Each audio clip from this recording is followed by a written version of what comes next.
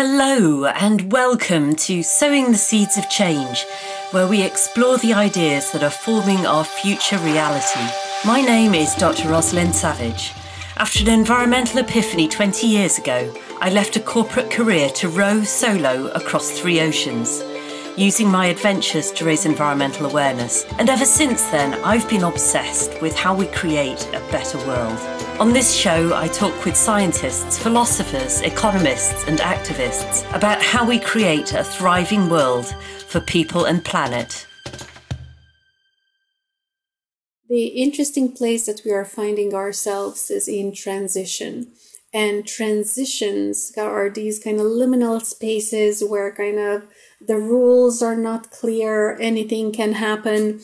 We are still, in many ways, anchored and dependent on the old world. At the same time, we are starting to create this new world. So social technologies like sociocracy, agile, open space are, to me, definitely the ways to go. Following on from my conversation with Ted Rao a few weeks ago, when I promised you more on sociocracy, I'm delighted to introduce you to the work of John Buck and Monica Magieshi from Governance Alive. John and his partners have introduced hundreds of businesses to the power of sociocracy, bringing new levels of efficiency, engagement, connectedness and satisfaction. An expert in the synthesis of social technologies like beyond budgeting, open space, sociocracy and agile, John has co-authored books such as We the People, Consenting to a Deeper Democracy, and Company-Wide Agility with Beyond Budgeting, Open Space and Sociocracy. Monica Magieshi started out studying human anatomy and training as a nurse. She was struck by the ability of human bodies to heal themselves and saw how self-healing functions could be brought to the human systems surrounding her. She has a business degree from the University of Maryland. She co-founded the Entrepreneurial Partnership of Greater Washington and has a master's in negotiations and conflict management at the University of Baltimore. Her motto and driving inspiration is summed up in the words, "Awaken to life, you matter, you belong." In this conversation, we talk about sociocracy, structures, feedback loops, vulnerability, conversations in rounds, consent and consensus, embodied decision-making, eyeballs, yin and yang, circles and lines, and something that was a very alien concept to me in my corporate career, meetings that people look forward to. John and Monica, welcome to this conversation. Such a pleasure to meet you, and thank you for all the amazing work that you're doing in this emerging and fast-growing realm of sociocracy. I'd like to maybe turn to John first and find out more about the origin story here. You and sociocracy, how did that all come about? Well, that's 2 different stories. I can give the long historical thing fairly quickly, perhaps. The term sociocracy was invented by the philosopher Auguste Comte around 1850. And he was trying to express the idea that you rule by people who know each other. So socios, and rule by the socios, people who are partners, if you're speaking Spanish. And in democracy, you have rule by the demos, which is just the Greek word for a general mass of people that may or may not know each other, probably don't. So you can think of sociocracy in some sense as being like a special subset of democracy. It's the demos who are socio to each other. And he was the founder of really modern scientific theory. And he said, the people who know each other should be ruling. And it was picked up in around 1890 by a man named Frank Ward, who was the founder of the American Sociological Society in the U.S. And he was saying we ought to be ruled by sociologists, which kind of okay, but that's not what I'm for. I don't think we want them. That was picked up then by a man in Holland named Kees Bueke, who was a Quaker, who actually, literally, he was well enough known. He tried to stop World War I before it started, and they finally kicked him out of Germany so they could go fight. And he knew about sociocracy and said, we're going to try that. And in fact, he founded a school while World War II was going on for children who were like orphaned and, couldn't lost their families. And he started something called the Children's Workshop, that he was trying out his sociocracy ideas. How do we have the children also run the school? And in around 1948, there was a man named Kees Boeke who joined that school, and it became very well known. Even the Dutch royalty went to the school, and they were very much involved in the children building furniture because they didn't have anything hardly after World War II and all that. So it was the Children's Workshop. One of his Gerard was ended up being a electronics engineer. He was worked at Philips for a while. Was responsible for the flat speaker in your telephone, your mobile phone, and so quite bright. And his parents, it seemed, were very imaginative people who had been socialists before World War II. And then when World War II was over and socialism was sweeping Europe, they said, "No, that's not what we were talking about." And they said, "We're going to become capitalists. So we're going to start our own company that we can use as a living management laboratory." And so and that company, Endenburg Electrotechnik, is still in existence today, 60, 70 years later. They do heavy electrical engineering, wire up dams or air traffic control centers or big buildings. And when his parents were ready to retire, they got hold of Gerard and said, "Hey, why don't you come take over our experiment?"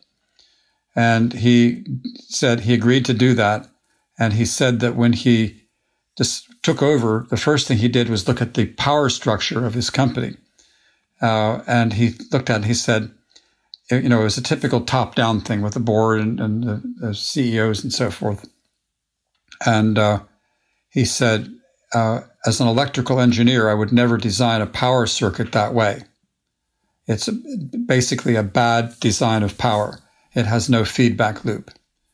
We need to create a power structure that contains a real feedback loop. Like if you think of the thermostat on the wall in your home, if it gets too cold, then the feedback loop, which is a mechanical device, turns on and turns the furnace on. So the feedback can't be escaped. In any typical company, you can escape the feedback. You can be a nice participative manager that says, "Oh, I will listen to your opinion and yours." And then, of course, you turn around and make whatever decision you want because you're only getting input. You're not getting feedback. So Gerard then built this whole principle of sociocracy based on something called cybernetics, which is the science that grew up after World War II, the science of steering and communication.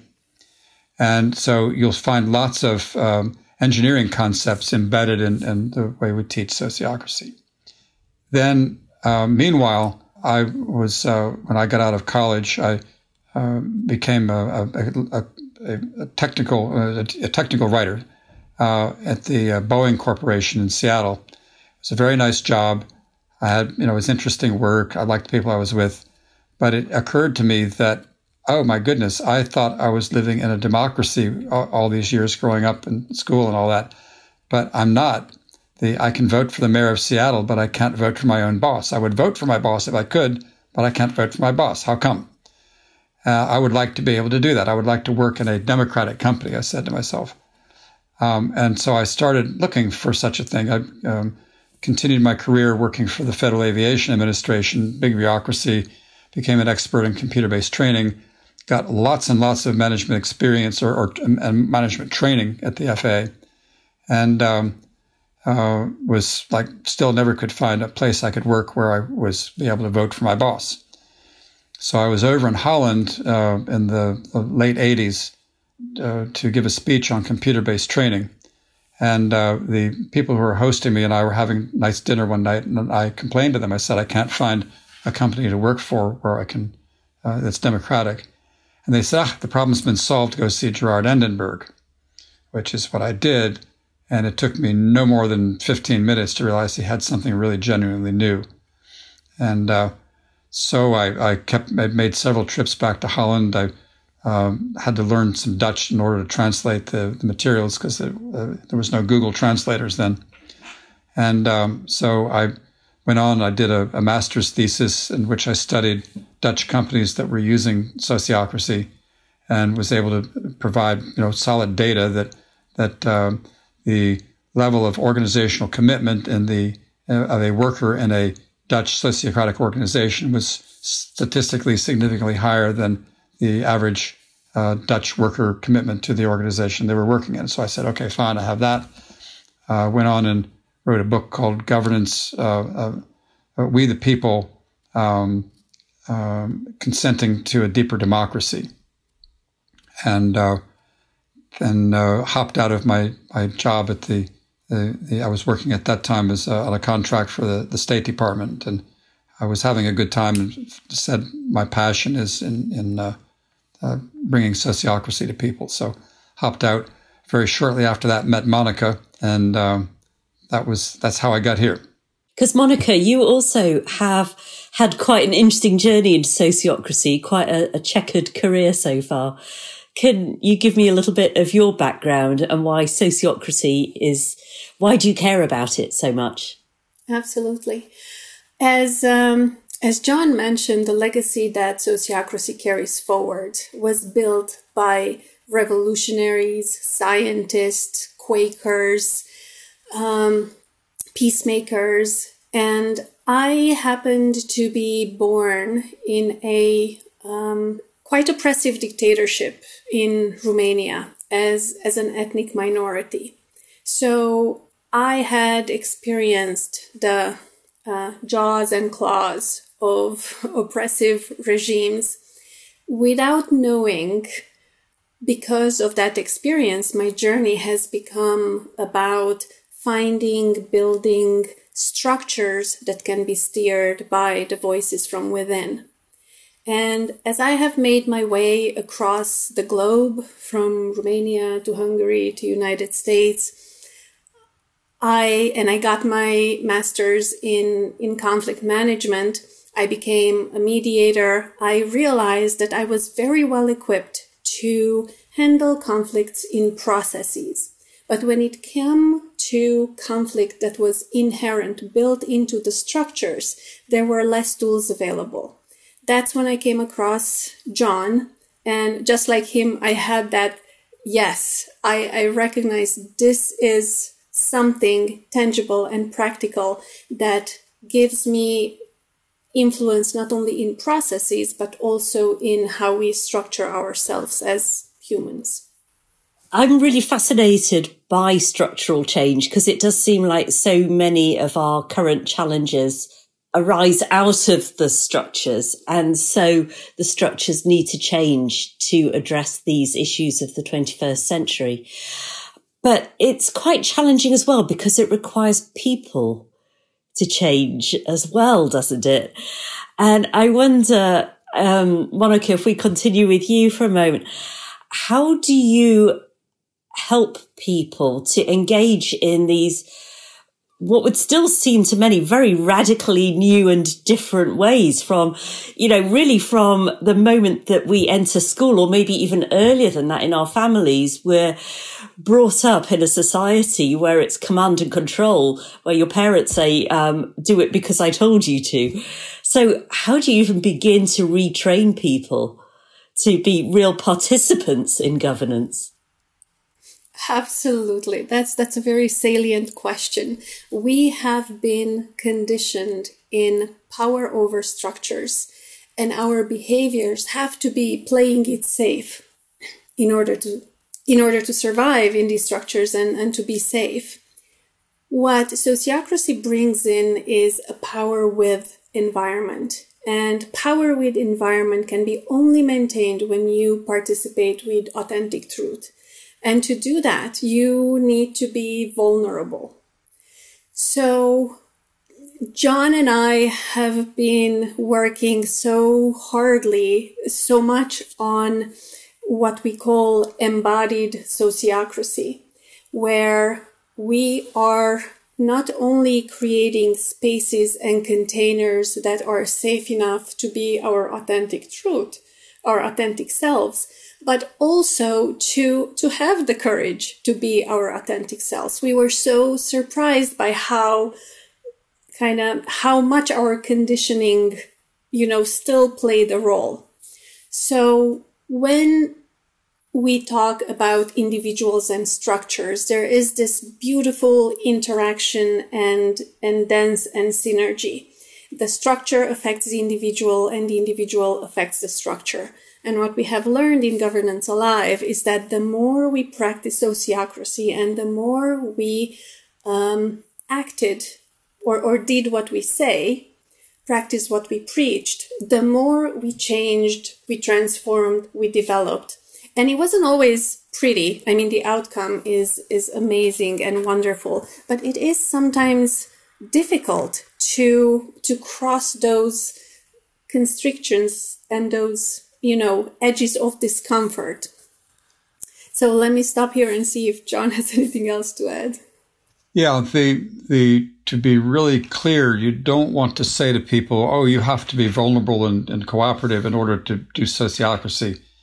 That's not the request. That doesn't work.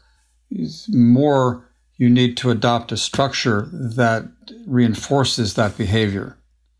The structure very much trains you to behave the way is optimal for that structure. And so people find, as they operate in a structure that promotes openness and transparency, that they become more that way, but they don't have to be that way to begin with.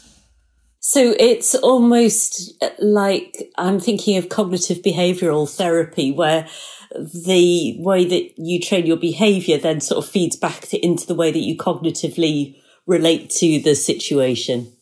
So can you say a little bit more about those behaviors then? If you're not sort of commanding people to be vulnerable, how do you create the structure that promotes that willingness to step up and step in?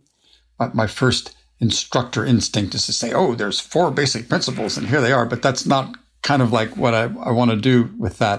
There are a lot of concepts that we're not used to packed in sociocracy, and so it takes a while to learn them all. One of the things is just the simple idea of going around. When you're having a conversation, the facilitator will say, all right, let's go around on that. And a lot of people are used to like pushing in to get into the conversation or popcorn. And that's a whole different behavior than, oh, I know that I'm going to have my time to speak, whether I'm extroverted or introverted. So something as simple as doing that is important to starting to build that. And it's a procedure that you see in a lot of indigenous cultures. They'll even have a talking stick sometimes. It's just like, but we're not trained that way in school. We sit in rows, not in circles. And, you're raising your hand to get attention or trying to avoid attention or whatever. And so just that simple change is a change in structure. I think this would be a great moment to go a little bit more into the mechanics, the processes of sociocracy for people who are not familiar with that. John, maybe that's where you were going to go with that question anyway. Right. So how did you get that facilitator who's leading you in the round? Well, you elected or selected that person. Well, how did you do that? Did you do majority vote? No. You found somebody that you consented to. What does that mean? We agreed? No, consent is not agreement. What is it? And then, well, it was something that was invented by Gerard Endenberg. It literally is a different way of making decisions that completely respects everybody's individuality. Oh, what's that? Okay, and then you're off and looking. And so consent is just one new idea that Endenberg introduced. It's actually a very fundamental engineering principle, and it shows up sometimes, like the Declaration of Independence says, governments exist by the consent of the people. It doesn't say by the consensus of the people. It doesn't say by the majority vote. It says by the consent of the people. So it's not totally new. And consent even shows up in Articles 46 and 48 of Robert's Rules of Order, which for you, Roz, in the US is like if your Bible of how you do majority vote decision making.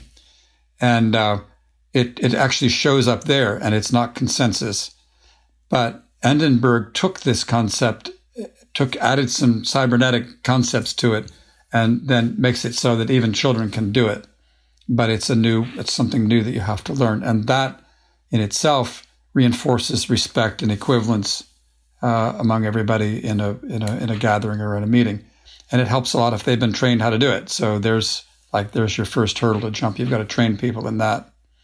I know that when I first started to learn about sociocracy, I realized that consent and consensus have a very specific meaning in this context that didn't come intuitively to me. So maybe, Monica, could you say a little bit more about what those terms mean in the context of sociocracy and how that actually, what does that look like within a circle? Absolutely. Consent is often used synonymously with consensus. However, sociocratic consent, as John mentioned, is very different. Consensus is you are asking people to agree, to say yes. In consent, we are asking people to say that, no, I don't see anything wrong with this proposal. So I'm not looking for your agreement. I'm looking for whether you see anything that doesn't quite sit well with you. And if you don't, then we are moving forward. That's the assumption, forward movement, unless there is what we call a reasoned and paramount objection. So sociocratic consent basically means that the decision is made when you have no reasoned and paramount objection. Just saying no is not an objection. For it to become one, you need to tell us why no. What is it that you see? When you reason what is holding you back, opens up opportunities, windows for movement forward. The paramount part means that even if you reason your no, it also needs to be connected to the aim of the group, to what the group is trying to achieve together. Otherwise, the group can still move forward with your aim, and your objection is not connected with that movement forward, so it doesn't stop the movement. When it's not an objection, oftentimes it's a personal preference. And so oftentimes objections can be confused for personal preferences. And there's a huge distinction in there. An objection improves a proposal. It helps it move forward in the way that the group wants. A personal preference is simply liking one alternative more than the other. And when people present personal preferences as objections, the group often feels like held hostage by that one person. And so using objections that are reasoned and connected to the aim not only ensures equivalence in the group, that everybody has the same chance to have an input in the process, but it also focuses the group into the direction that they want to go. Thanks. That's a great explanation. And I have a follow-up question, but I see that John is dying to say something.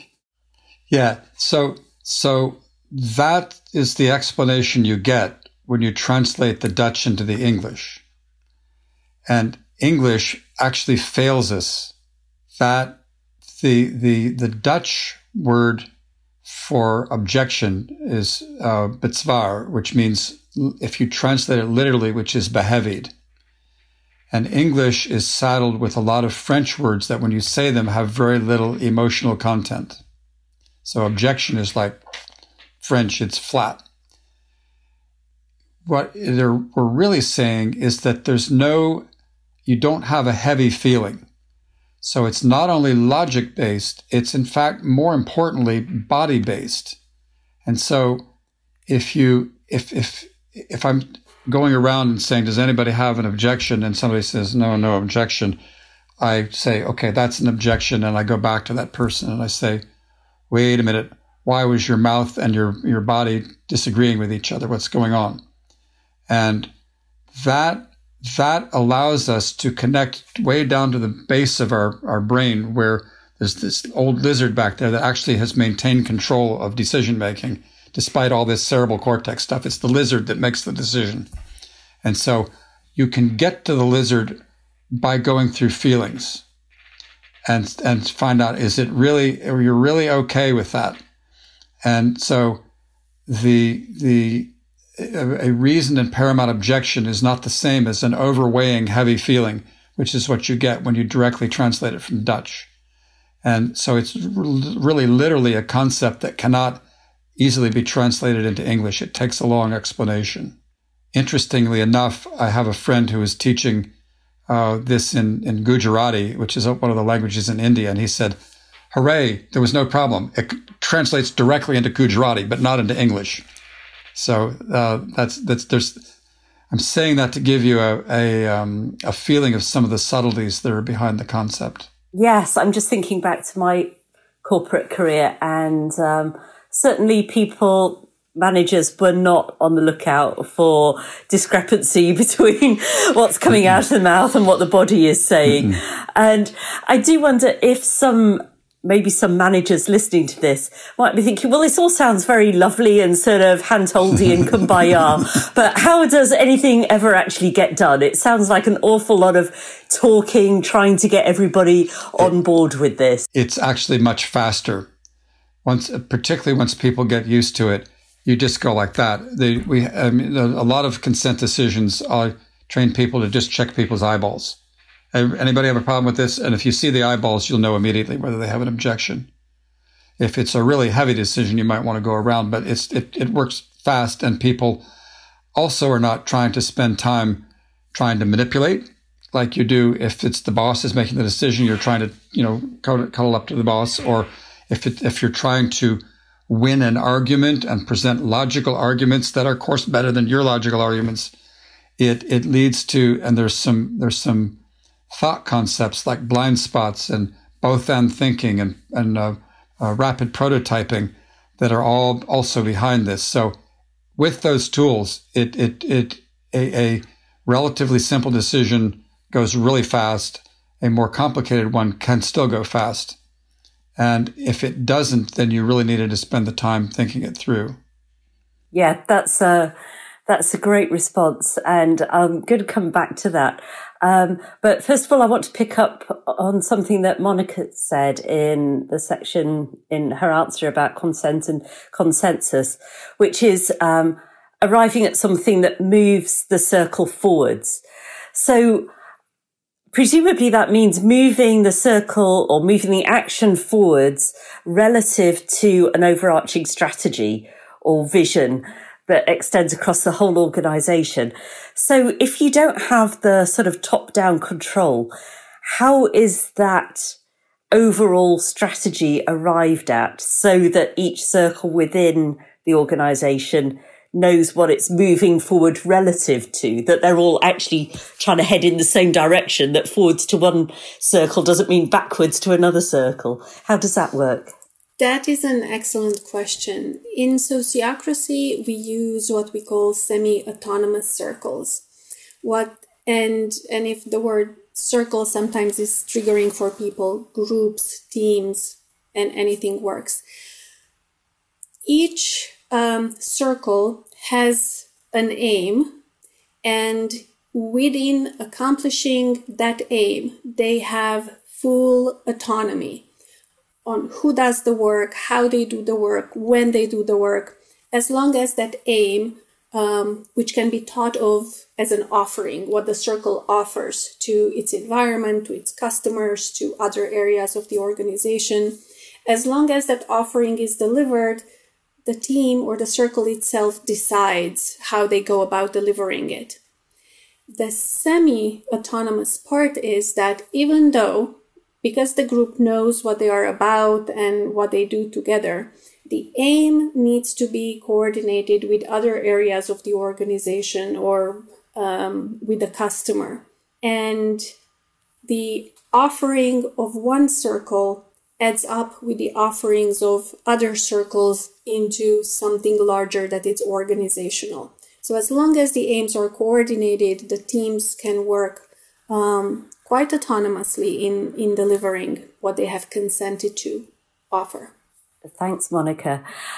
So, John, you mentioned the effectiveness, that it's, all of this talk is not just talk, it really is generating action. And in several places, I've seen it referred to that the sweet spot in sociocracy is when the whole becomes greater than the sum of the parts in some way. So I wonder if you could say more about that, about why this more collective, collaborative way of working is more effective than the more individualistic way that traditional organizations have tended to use. Mm-hmm. There's, again, several levels to that. A good circle meeting will move the organization forward just by building esprit de corps. I've noticed that the best way to measure whether a circle meeting was run well was that the people feel more energized at the end of it than they did at the beginning of it. And so if you think of your typical meetings, you're kind of like, oh my God, thank goodness that meeting is over. But the circle meetings people actually look forward to them a lot of times, and you end up, feeling like they're fun. And so if you think of all of the effort traditional management of an organization spends in trying to motivate people and make them feel, rah, rah, this structure does it for you. So it moves them forward in that way. There are a lot of concepts, engineering concepts packed into this that we look at, like the way of structuring work, looking at the input, transformation, output, and the feedback loops you wrap around it happen to be totally aligned with ISO 9000, which is the international quality standard. It even is a better explanation of how the standard works than they provide with the standard. So you have it's a both and situation. To get things done, typically people will say, all right, we need some sort of structure that handles the very abstract work and the less abstract work and the concrete work. People think of that as a hierarchy. The nature of work is hierarchical like that because of the different levels of abstraction. And because everybody is completely equivalent, you are also able to say, gee, we need to assign certain people to those different levels, and we need to be able to, through something called double linking, to be able to pull them back if we want. And we need to, as my criteria, be able to elect our bosses. And so that means that the organization is both completely flat, everybody's equal, and there's a hierarchy. And when you have that kind of hierarchy, then the resistance to taking orders and the games playing that comes around it tend to go way down. So that you now have a structure that people welcome taking direction because they've said we want direction on that matter. And that makes it more efficient. And you've got an organization that is, new word, agile. We've actually added a lot of agile concepts to when we teach sociocracy. But it's automatically an organization where it's not just the software department, but it's the whole structure that can be agile. So you're much more flexible, and people are attuned to turning quickly. Sowing the Seeds of Change is brought to you through the generous support of Seeds, now growing together in a bioregion near you. Seeds is an experimental global collaborative community, learning how to collectively govern and regenerate our one home, this earth, one village at a time. Learn more at joinseeds.earth. Welcome back to Sowing the Seeds of Change, where I'm talking with John Burke and Monica Megyeshi from Governance Alive. So you mentioned there double linking, and earlier you mentioned feedback loops.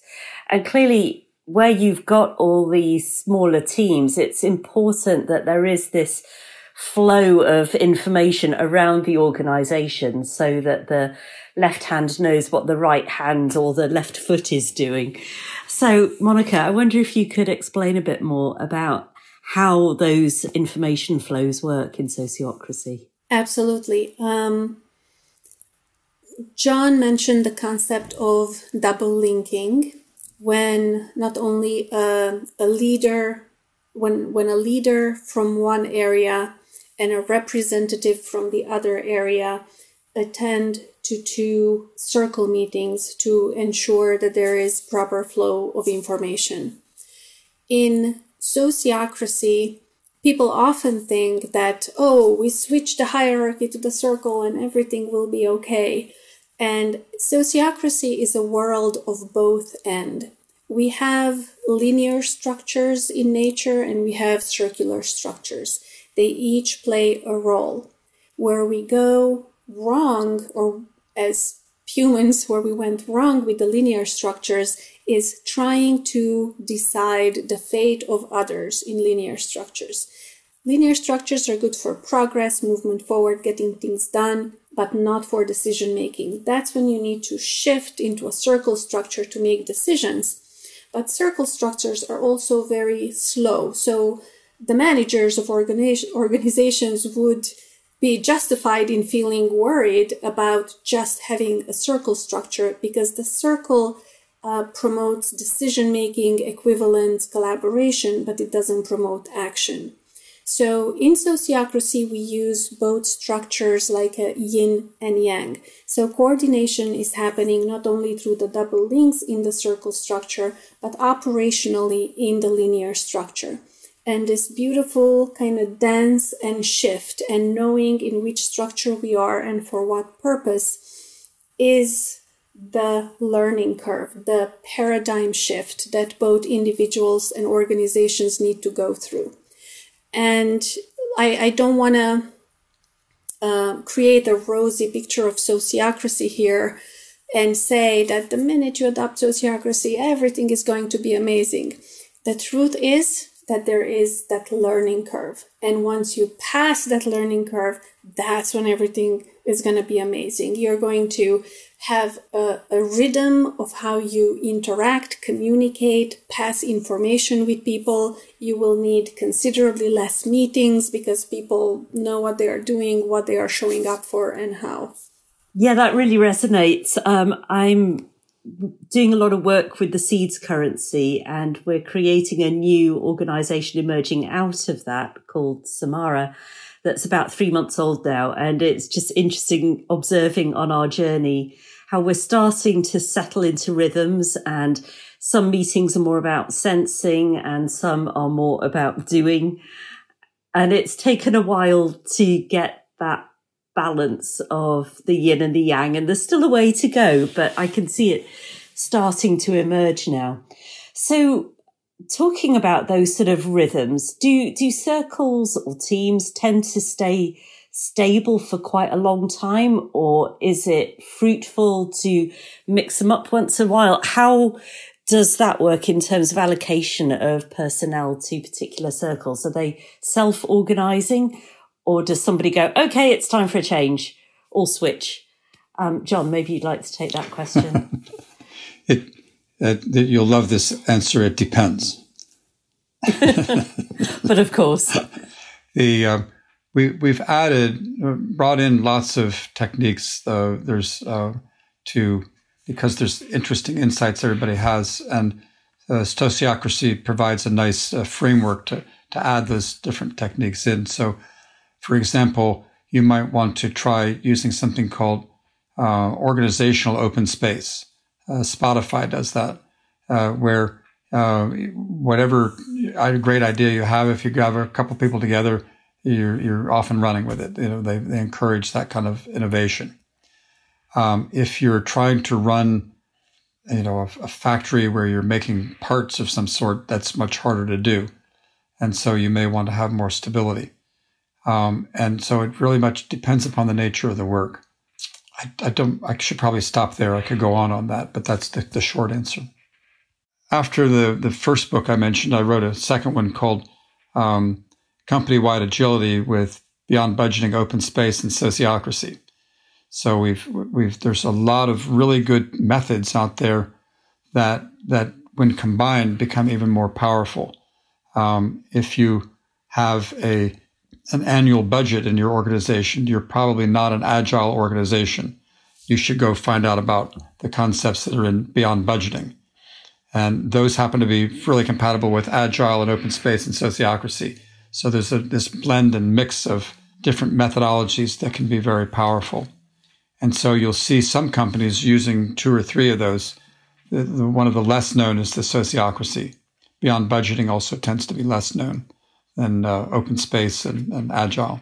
And so the big thing that you get out of operating with either Agile or Sociocracy, and particularly Sociocracy, is you get a spirit of we never stop developing. And so it can be that it makes sense to keep somebody in the same circle, but leave it up to them. If they want to change, help them change.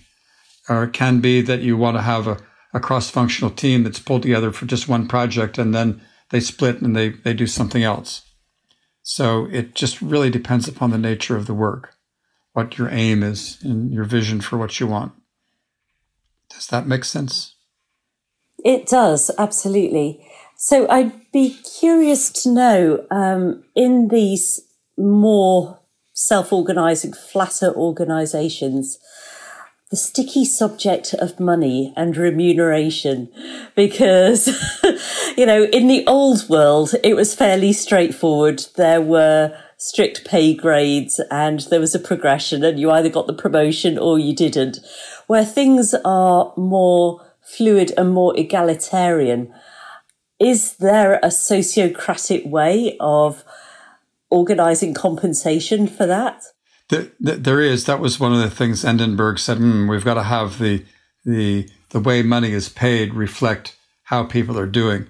And it's, I'm not going to attempt to explain the formula for it because it would take a piece of paper and, examples and all that kind of stuff. But there is a way that the people who invest in the company and the people who are investing their labor can be put on the same, apples to apples comparison, and you come up with a formula for whether it's coagulated labor like an investor or it's live labor like a worker, and each, if you're doing well, feels the measurement of profit or loss.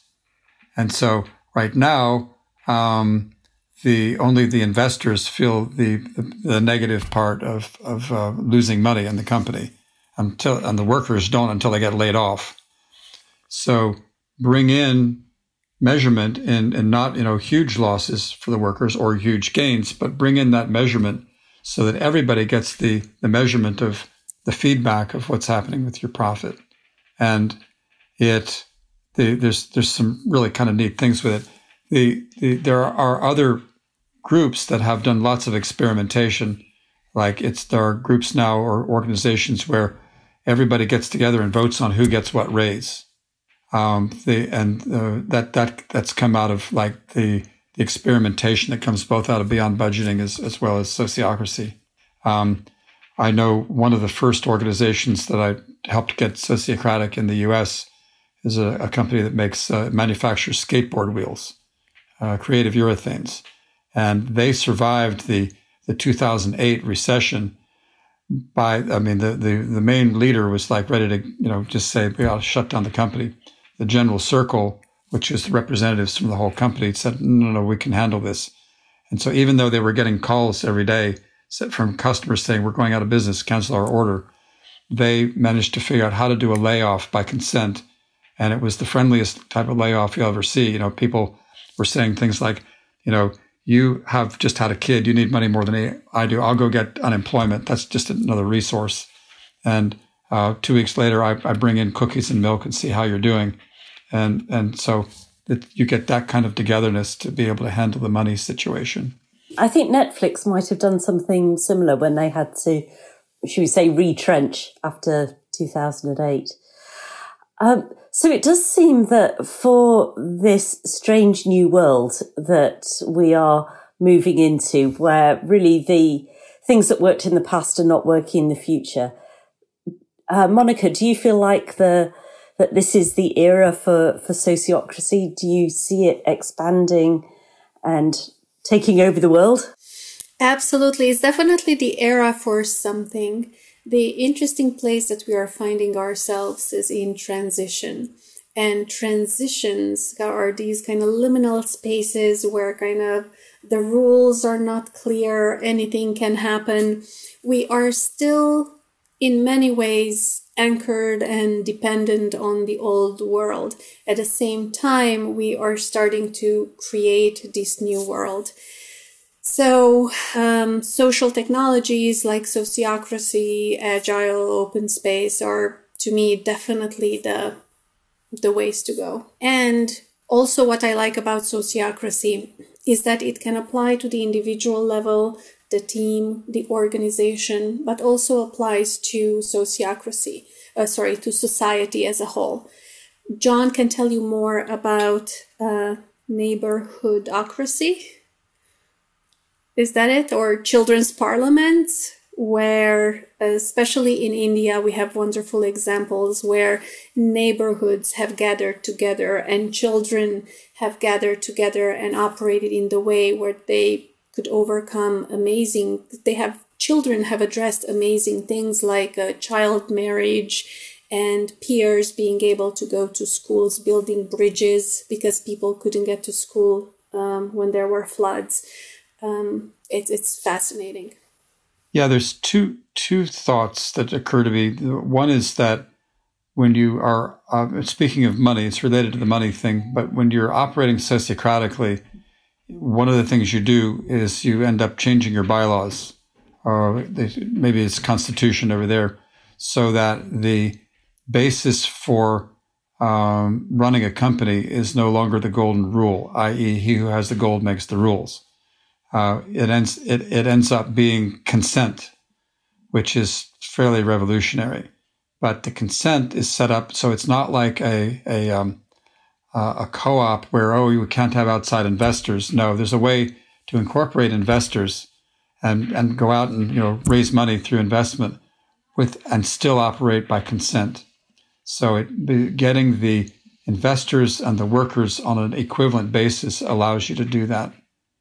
The other totally opposite thing is you were talking about all this being new. It's actually, in some ways, what we're talking about is not new. The idea of electing your boss in the U.S. was commonplace until the 1850s. Men used to elect the officers in the army. That was the frontier way of doing it. And that disappeared with the Civil War and the rise of corporations and all that were based on the golden rule. But that's the authentic U.S. way of doing things, is let's elect our leaders. And so we're trying to, in some sense, to bring that back. So is there any limit to the power of sociocracy? I remember reading a book by Alan Watkins called Crowdocracy, which was how democracy could be redesigned on similar principles. Yeah, there are a lot of self-organizing tools that people are experimenting with, and they're great. There's lots to be said for all that.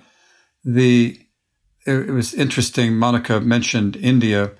Both Edinburgh and a guy by the name of Father Edwin John in India ended up with the same idea for how to govern society. And it's from the bottom up. And they drew diagrams that are totally independent of each other and nearly identical. And with that concept, you can have decentralized decision-making, but you federate up the levels of abstraction so that you work from the bottom up. Gandhi has a nice quote that says the democracy shouldn't be by 20 people in the middle of the organization. It should be from the village level up. And so the problem with the self-organizing large masses is you don't get that flexible structure that can actually handle whatever the conditions are at whatever level of abstraction you're looking at. So the both Edinburgh and Edwin John say you should start for organizing society at the very base neighborhood level. And that doesn't mean like 50 or 100 houses. It means maximum 30 families. And they get together and they make decisions together. And I'm writing a book right now called Governance from Below, Can Children Lead the Way? It's about how actually we should be training children to do this because they get it a lot quicker than adults do. And so then you have 30 families or 30 children's parliaments, then they all elect representatives to a next level children's parliament. And then you get 30 of those and you elect the next level, and so forth up, so that you literally can, at least in theory, build a whole society, a whole planet going from bottom up. India, at one point, in the children's parliament system there, they had elected a child prime minister of India through this federated system. And she's, spoken at the UN and managed to get a few UN directives to India changed and some other things, but when she was 16 or 17. And so that seems to me to hold more promise than the trying to organize large self-organizing systems. And it's still decentralized in that the power, when you're doing that, rests in the bottom of the organization. And you can have things like immediate recall. We don't like our representative, pull him back. It's easy to do if you've got 30 people. You don't have to go out and have a big election every 5 years. So it's it's a system where the people in the decentralized mode can make their voices heard at the necessary level of abstraction. So speaking of visions and like these really much more inclusive systems of governance, like the diversity of ages and maybe even socioeconomic groups, and the fact that the children's elected representative was a girl, fantastic. It's really exciting to see. I'd love to hear about, Monica, about your vision for the future of sociocracy. When you look 5 or 10 or maybe 20 years ahead from where we are now, what is it that is in your mind's eye when you dream of the future? There is a Bruce Lipton is a cell biologist, and he came up with this concept of fractal evolution, of how organisms kind of start as individuals, then they form communities until the community learns how to function as one unit. They build a membrane around it, like, for example, bacteria builds biofilm. And then when many of these communities come together, form a higher level organism, which becomes, again, many communities able to function as a single unit, and that's an amoeba. So if we look at humanity and humans, I feel that we are pretty much completed the evolution of the human being. We've been experimenting with communities like families, tribes, villages, kingdoms, countries. More and more we are becoming globalized. So what I see is for us to be able to function together, coexist, think, decide, sense, feel together as one humanity that is synchronized with our resources and with the earth that we live in. The beautiful thing about consent decision making is that you can make consent decisions with your car, which means you can make consent decisions with your planet. For example, when you're driving along the road, your aim is to get, let's say, to the grocery store with your car, and you see the oil light flashing. That is your car's objection to moving forward, because if you ignore that you're low on oil, the car is going to break down, you're not going to get to the grocery store after a while. So we can ignore the flashing oil light and we will pay the price. And in similar ways with our earth, we can continue ignoring the signs and we will definitely pay the price. And we can learn to pay attention to the signs and build that feedback into the decisions that we make. So it's like our present challenges are actually a call to the next stage of evolution, that we're going to have to tap into that collective intelligence and really cooperate together if we're going to make it out of this alive. Absolutely. Capitalize on our diversity, capitalize on our wisdom, and include not only us, but other living forms in our environment in how we move forward. brings a whole new connotation to governance alive, really. Yeah, a really living collective governance. Thank you, Monica. That really resonates with me. That's a beautiful vision, and it feels like that's where we're going, or certainly where we need to go. John, how does that land with you? Yeah, I see this sociocratic technology meshing nicely with the flattening of the whole planet that's happened from social technology. The fact that we're talking on either side of the ocean and seeing each other is just in the beginning in some ways. And there's organizations that are taking advantage of that now. Just before we got on the call, I got word that Charles Hodgkins, who's the president of Cardano Blockchain, has announced that we'll be working with them. They're trying to figure out how to have the blockchain community, Cardano blockchain community, govern itself. And so blockchain has the potential for creating horizontal nations. They cut across borders. And so how do you organize horizontally? How do you organize across nations? And there's a potential there for that. You mentioned crowdocracy. That's kind of feeling toward the same direction. And I think that we may be developing a fundamental new way with all this, not just with sociocracy, but all the things that are going on. We may be developing a fundamental new way of organizing ourselves and governing the planet, which would be lovely because it might do what Seeds is also trying to do, which is like, let's get together and see if we can care for the planet. Yeah, very much so. Yeah, about re-engineering not just even the incentives, but really the whole way of being.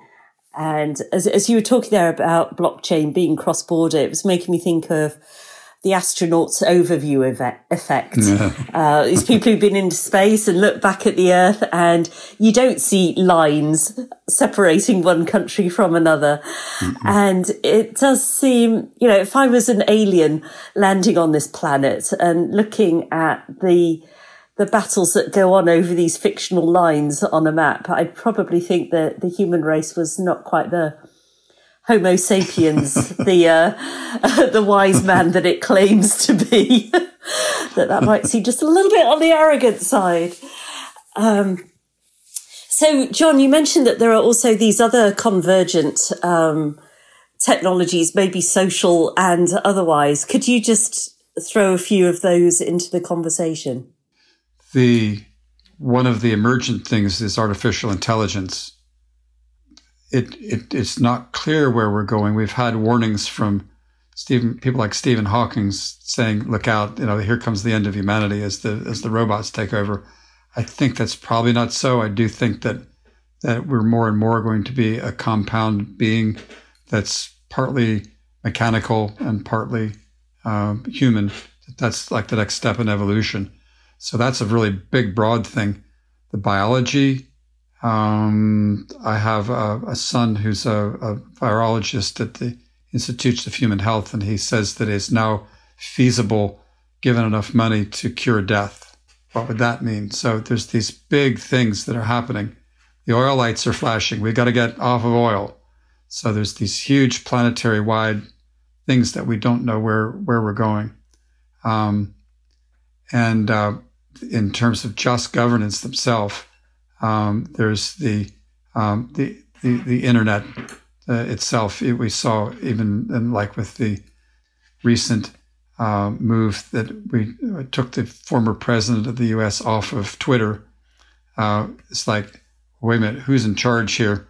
There's shifting, power shifting happening all over the place. I said my 4 favorite new technologies are agile, beyond budgeting, open space, and sociocracy. But there's a lot of other wonderful methodologies that are running around, Theory U and Dragon Dreaming and all these sorts of things. The Cemenco down in South America has come up with some wonderful ways of governing. And it's all about different ways of connecting. You can make the analogy with a brain, And my favorite animal for that is the octopus, because it's a multi-brain entity that has, it has a multi-brain mind. I think we're kind of heading there, but it's not clear how it'll all come out. And it's a time of great experimentation that we should all be having fun with. Yeah. If we can't have some fun along the way, then what's it all about, really? Yeah.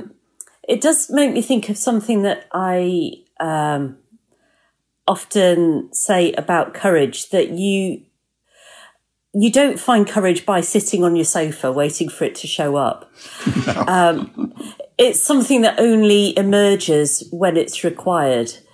And it does feel like these technologies, and especially the social technologies that are emerging, are arising as an emergent property of the current state of the world, that they are now required. So I'm full of curiosity for the future and where that's going to go. And it does feel like these sociocratic principles, this collective intelligence, the whole becoming greater than the sum of the parts, is where it needs to go. So thank you for the wonderful work that you're doing, John. Monica, where can people find out more about the work of Governance Alive and sociocracy in general?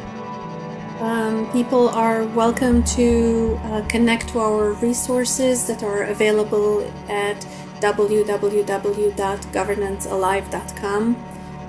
We have free materials as well as training opportunities for people to get a better understanding of what it means to do embodied sociocracy and what it means to look at biomimicry in how we govern ourselves. Love it. We could probably have another whole conversation about biomimicry and what a constant inspiration Mother Nature is. But for now, I just really love to thank you both so much for taking the time to talk with me today, and all power to you going forwards. Thank you. It's an honor to meet you. Thank you. It has been a pleasure, Roz. I hope you enjoyed that conversation. I feel so encouraged that there are these powerful social technologies that can really help people to thrive in their work. I absolutely believe that we need all hands on deck if we're going to ride these waves of change. And sociocracy can make sure we're all crew, no passengers, while creating more resilient, robust organisations better suited to the uncharted waters ahead.